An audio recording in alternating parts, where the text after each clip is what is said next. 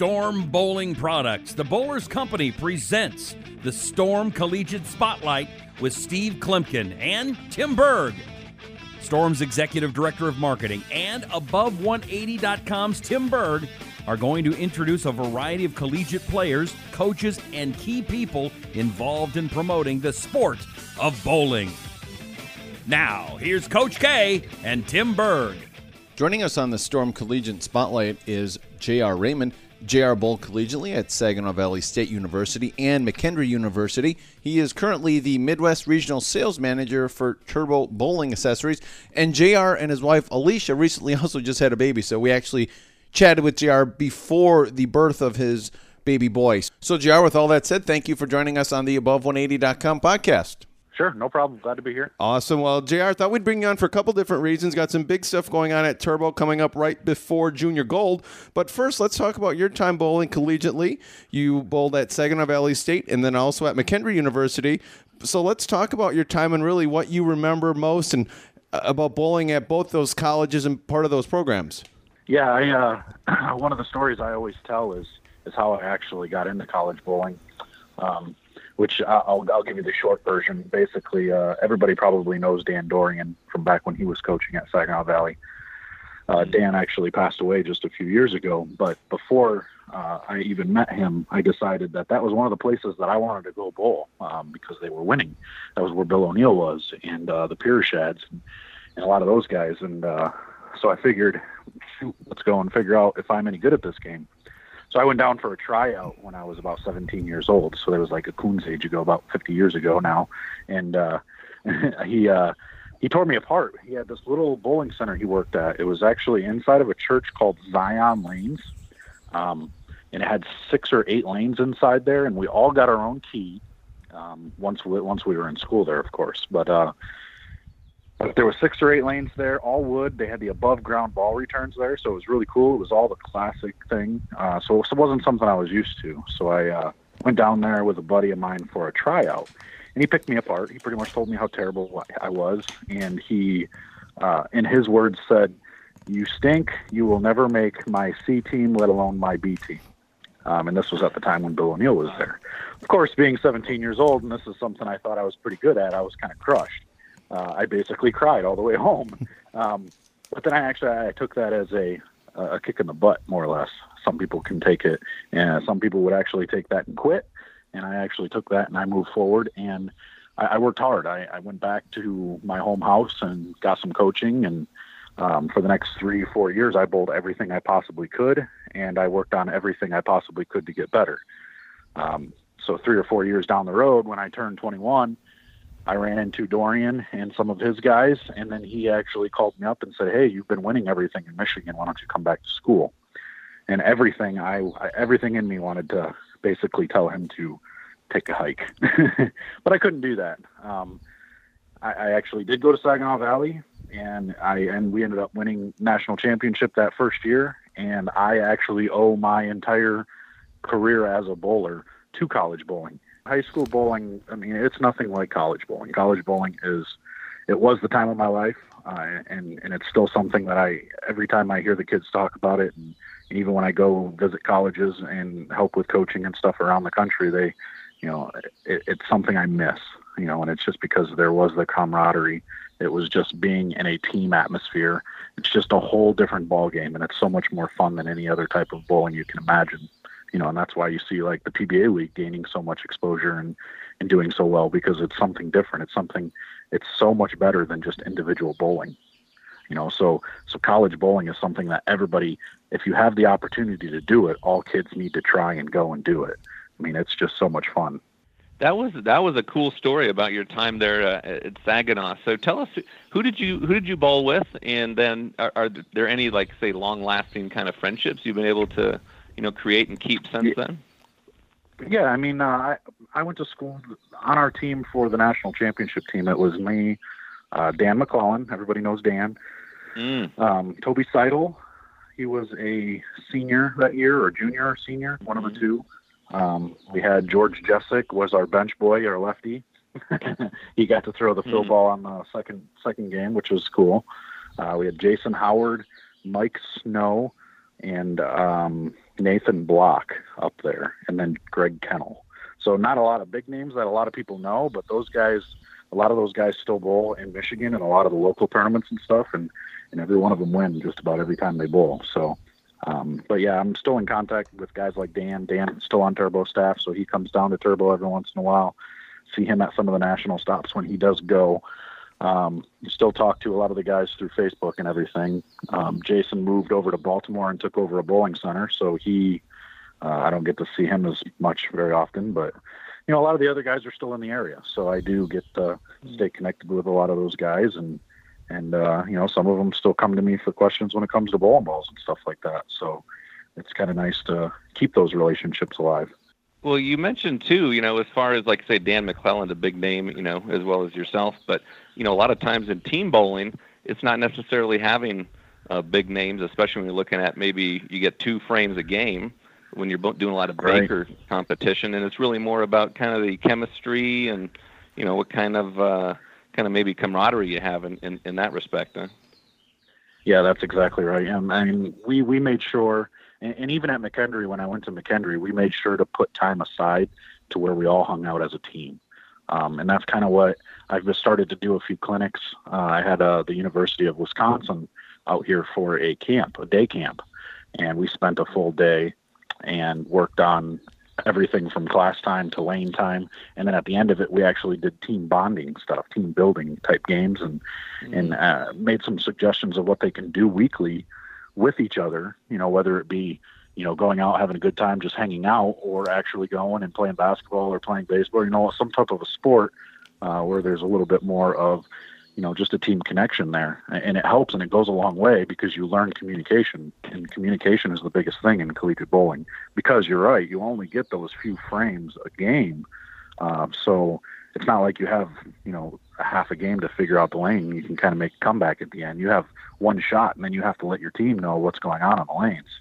And it's not the easiest thing to do. So that communication between you guys it's the biggest thing. So you don't need superstars on your team. You need guys that can talk. You need guys that can make quality shots and figure out what's going on with the lanes and figure out how you can combat them against the other team.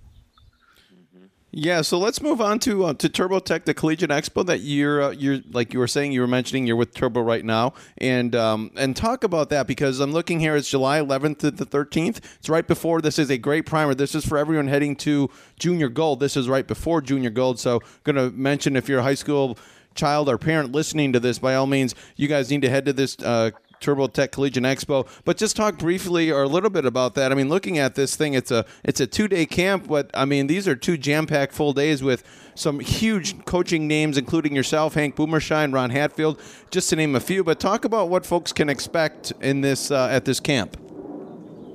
Yeah, through these 2 days, it's one of the most amazing things I've been a part of. This is the closest thing to college bowling you'll ever see, because you get to be around a group of kids and you get to learn the game with each other, and you get so many of the best coaches in the world in one spot. So you get all kinds of lane time on different patterns. You got seminars, both for the parents and collegiate coaches, so they can learn what goes on, and for high school coaches as well out there this year.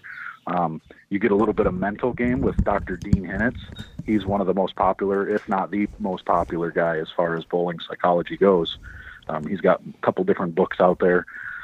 And you get all kinds of different seminars as far as lane play and bowling ball dynamics, all that kinds of stuff that goes on out there. So it's really cool to be with all the professional coaches as well as professional bowlers that are there with you. To be able to go through and work on physical things, work on mental things, work on some of all the in-between things that most of the time, some of the high school coaches and other coaches leading up to this don't necessarily know. So this kind of gives you a little bit of everything leading into Junior Gold. Now, not everybody that, enters into Collegiate Expo is actually bowling Junior Gold, but I will tell you the majority are. The majority are going out there for this, to learn and try to get better for their chance at Junior Gold. And it's probably not a bad idea. I think right now we have right around the 180 mark. We have 210 cap, and we fill every single year. So there's only about 30 spots left. So anybody that doesn't have their entry in, I would probably hurry up on that, because you don't want to miss out on stuff like this. We get all kinds of new coaches every year. This year we added in Ryan Simonelli and we have Liz Johnson coming in with a lot of the returners from last year. So it's kind of a big deal. It's a really cool thing for everybody to get to see. And they also get the ball demo the day before. I believe they're doing the product showcase again, where you get to see all the brand bowling balls out there. Everybody's out there. All the kids get to throw all the bowling balls and figure out what goes on with those. And you get to ask all the brand managers questions and figure out, your arsenal and everything leading into junior gold. So there's too much to even talk about in this little time. I wouldn't even be able to get through everything, but those are just some of the key things that I think are the most important and the really cool things about about Collegiate Expo. So where can they go if they do want to sign up for that, like you were just talking? I would actually just call.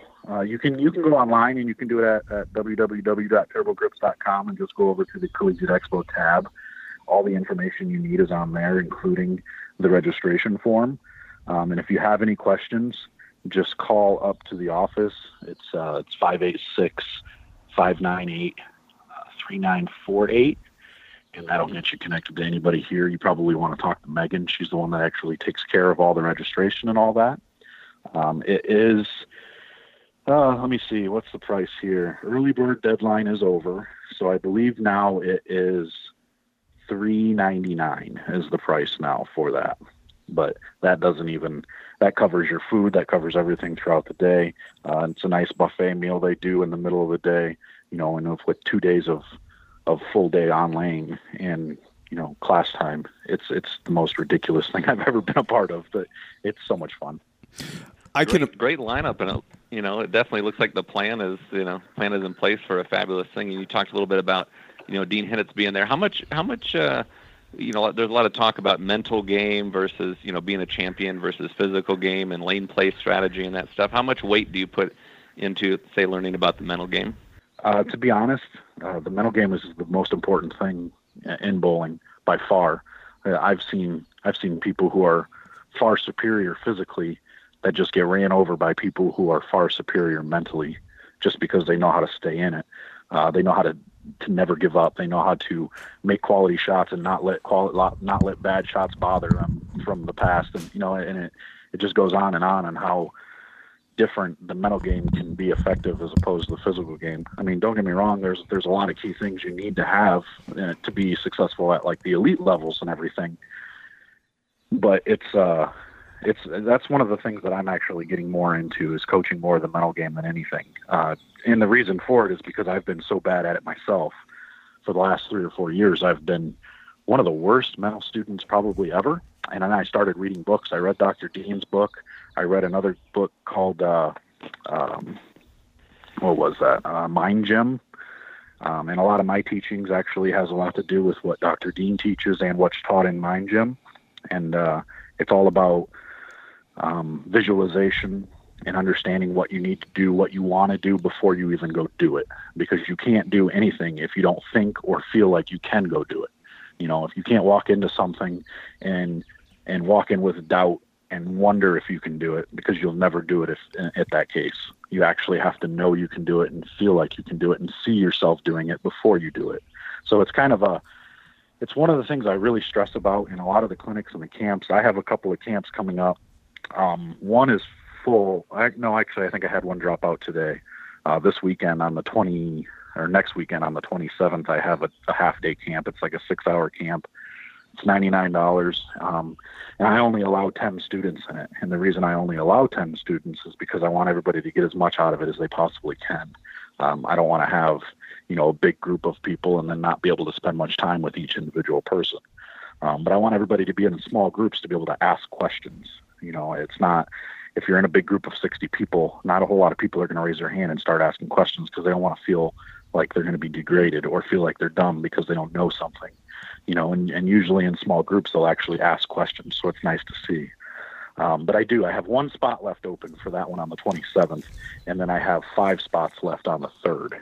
And I originally was only going to do it on the 27th until I realized it was Memorial Day weekend. And I didn't think anybody would want to do anything on Memorial Day weekend. And then that one's the one that filled up the fastest. So, boy, I was wrong. But yes, mental game is one thing that I focus on the most, and because I'm so bad at it, and actually because I was so bad at it, it forced me to learn it even more than I ever have before, and it forced me to actually study it. And now that I've studied it, and now that I'm teaching it, it's helping me learn from my students, while I'm teaching them. So, and it helped me a lot this past weekend. I won a regional this past weekend where I felt like I was out of it going into match play the next day, and mentally I stayed in it and found a way to get to the top. So the kids that came, I gave them all the credit in the world. The Wisconsin team that came for my clinic, it was like the week before, they helped me tremendously because me teaching them actually taught me, and I was able to finally practice what I preach, and it was nice and it's cool. So now I want to bring more people in here to help myself, not just them. Yeah, and a lot of times it's funny. I recently had a conversation with a coach, and we were talking about the mental game, and it was the thing that a lot of people struggle with is negative self-talk. And he said, well, look, the way I teach my students and teach folks is if I wouldn't say it to them when they walk off the lanes, why would I even think it or say it to myself in a low voice? And it was just something I hadn't ever heard it put that way. In a lot of the mental game, it's so, I don't want to say it's common sense, but it kind of makes you think about it and you're like, I never thought of it that way. That is kind of right. Like if a teammate makes a bad shot, you're not going to say it, but still you see people in league, and it's one of the things. Is there anything that you can maybe say to someone listening right now who they're maybe past their college bowling, but they're a league bowler, and you still see this? You have teams, they get so frustrated when a guy that they're bowling against carries a Brooklyn strike or something, and it's like, get over that. You can't. That's out of your control. You make a good shot and get up on the lane. Don't worry what that guy's up there doing. Yeah, and that's exactly right. A lot of the times we let the uncontrollable variables control us when we should be focusing on controlling the controllable variables. So if we can't only focus on the controllables, we're going to let the uncontrollables control us. So it turns into a big mess when you start focusing on things that you have no control of. Why am I going to think about something that I can't change when I can focus on the things that I can change and I do have control of? You know what I mean? It's so hard to do. And I understand where everybody comes from, because I've been that guy who I've sat there and I've watched somebody carry a Brooklyn against me in a match to beat me in a match. And I carry that with me until the next tournament. And then I'm remembering that Brooklyn to beat me. And then as soon as this guy Brooklyn's, even if it's early in the match, I'm already thinking that I'm out of the match because this guy Brooklyn already. And I'm thinking I'm going to lose just like I did the last match. That's how I was for the longest time. And that's how I'm going to highball this. And I'm going to say 85% of bowlers are the same way.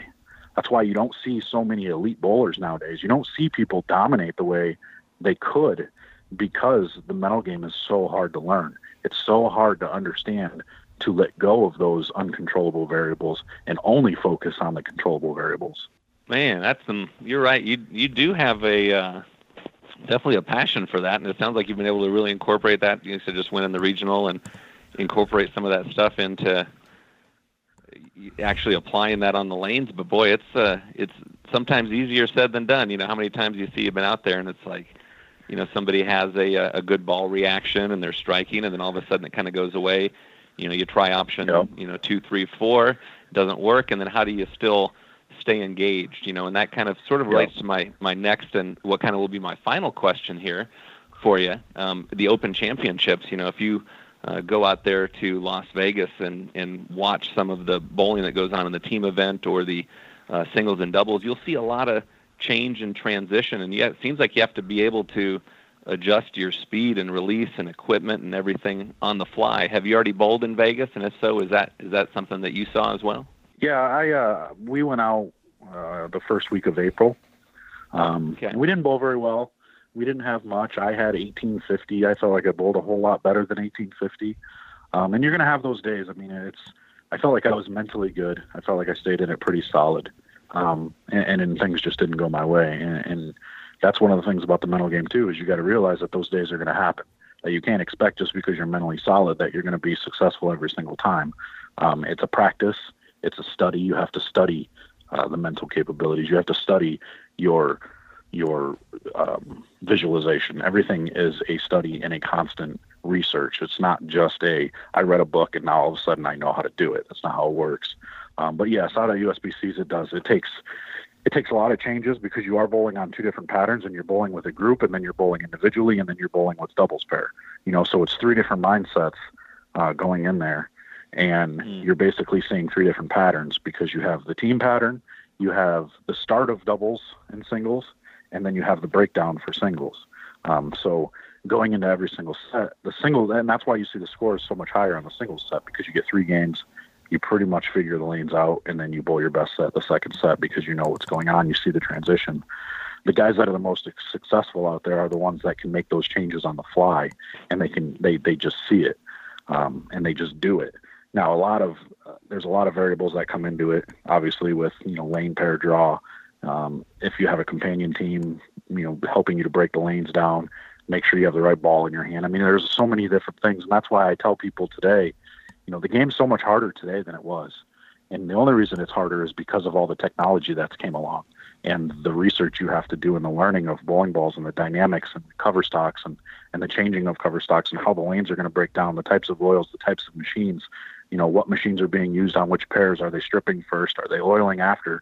Are they doing both at the same time? I mean, there's just so many different things that can go into it that can determine whether you're successful or not successful. So that's why this game is just so difficult. And out at USBCs, it's one of the hardest tournaments to win because all those variables come into play. Not saying they don't always all come into play in everything you bowl, but they're just so extreme out there because those patterns are so brutally hard. So it takes a team effort, whether you're in team event or singles and doubles. It's still a team effort all the way around. You've got to break them down no matter what. I feel like we did a pretty good job of that during team event. I just think we moved left a little too late. I think we tried to break them down right around 4, 5, 6, and we stayed at that 7, 8, 9 mark to start, and we didn't actually move in until the middle of game 2. We needed to move in near the end of game 1 because we shot 870 game 1, which is horrendous. But then we got ourselves back to 2970. Once we moved in, we were able to shoot 1050, 1050 the next 2, which could have been a lot better. Our carry was bad. We actually over-cliffed it. And what I mean is we just burned them up too much to the right and made all the oil in the middle look like a big hang, like an over wall. Like there's too much oil in the middle, none to the right. So we couldn't carry. But, and that can happen. So anybody that's going out, I would probably suggest, if you're going to stay right, only do it for like a half a game and then move in, because the scores only get better once you move in. You just can't do it too quick. There is a strategy there. I just don't think it's as defined as it used to be. It used to be you just get your guys to just beat up the outside and then you just gradually move in. And it just doesn't, something they're doing with the patterns just don't do it anymore. It doesn't work like that anymore. But we had a good time. It was fun. Wish we would have bowled better, but we're getting ready for, Syracuse? Is it Syracuse next year? Yes, Syracuse. It is. Yeah, Syracuse next year. Yeah, so we're getting ready for that. We'll be ready, hopefully, if I'm still bowling. If this kid doesn't take me away from it. Yeah, so I got a kid doing like any day. So I guess I want to end our time talking a little bit about some of your what you do with Turbo and the switch grips and everything of that, and the finger inserts and etc. And when you're dealing with the high school players that you're maybe doing your coaching, and just the fitting, and how often do you recommend, if we got parents and kids listening, how often do you recommend they get maybe refitted as they're still growing? And even as adults, frankly, I had myself, this happened to me, where I went and was refit, and things are changing with my hand as I get older too. So how often do you recommend that when you're younger, kids constantly be doing this? And then, and what's your thoughts on that? Yeah, when you're younger, I'd say in your prime years of the teen years, anywhere from 12 years to probably 17 or 18 years old, you've probably got to get it looked at every 6 or 7 months. Because kids' hands change so much and so drastically. And I watched a kid go from it was like 3 7/8 inches to 4 1/2 inches in less than 2 months.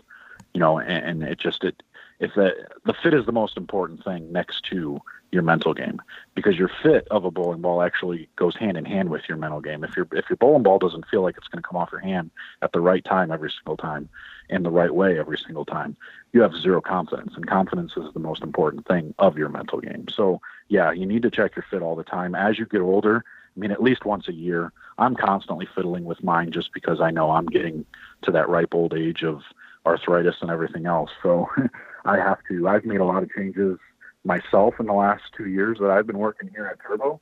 I've probably drilled a minimum of 50 different thumbs trying to find a different type of feel, and I finally did figure it out. and I've had some success over the last few months. Now, will that stay that way? I don't know. I'm going to continue to look at it. I'm going to continue to try and make changes, and a month from now, I'll probably like a different thumb, and that's just how it goes. And this game's too much of a comfort game. Everybody always wants to say that there's a right and wrong way to drill a ball, and there's definitely key points, but there's no textbook anymore. There is no, this is how you have to drill a ball. Like they used to say, there used to be a book of this was what your span should be, this is what your pitches should be if your hand's shaped this way. Yeah, there's still guidelines to kind of go by, but it's just not that way anymore. It's all about comfort and you being able to repeat a shot. And it's the same thing with coaching. When you're coaching somebody, just because you don't want them to have cookie cutters. You don't want to cookie cutter, your students. You don't want everybody to do the same thing because not everybody is the same type of player. I'm that coach that prides myself in to be able to take what that student has and I can make them the best at what they do because that's what I did to myself. That was one of the biggest tips I got back in the day was, why are you trying to fix all these little minor tweak things and just do what you do and be the best at it? Well, sometimes those little tweaks can hurt you a little bit more than they help you. Sure, there's key, just like coaching. There is key spots you want to be in, your hand position at the bottom, different spots throughout your footwork. But I wouldn't say that a certain bowler has to throw it a certain way or look a certain way to be successful. You know what I'm saying? It's just something that, good coaches are able to get points across and get them to do what they need to do without making them uncomfortable. I just say comfortability is the most important thing when it comes to coaching and your fit and all that stuff. Well, hey, JR Raymond, it's been great catching up with you again. If you want to check everything out that we've been talking about, check out the Collegiate Expo. Just go to turbogrips.com on the website there. There's all the information. The toll-free number is right there at the top, so you can find that out as well and give them a call because it sounds like JR said, this thing is going to fill up. It's just a matter of when. So get your number, call them and get that taken care of ASAP. And JR, it's been a pleasure having you on, and we'll talk again soon. I appreciate you letting me blab my mouth off. I appreciate it.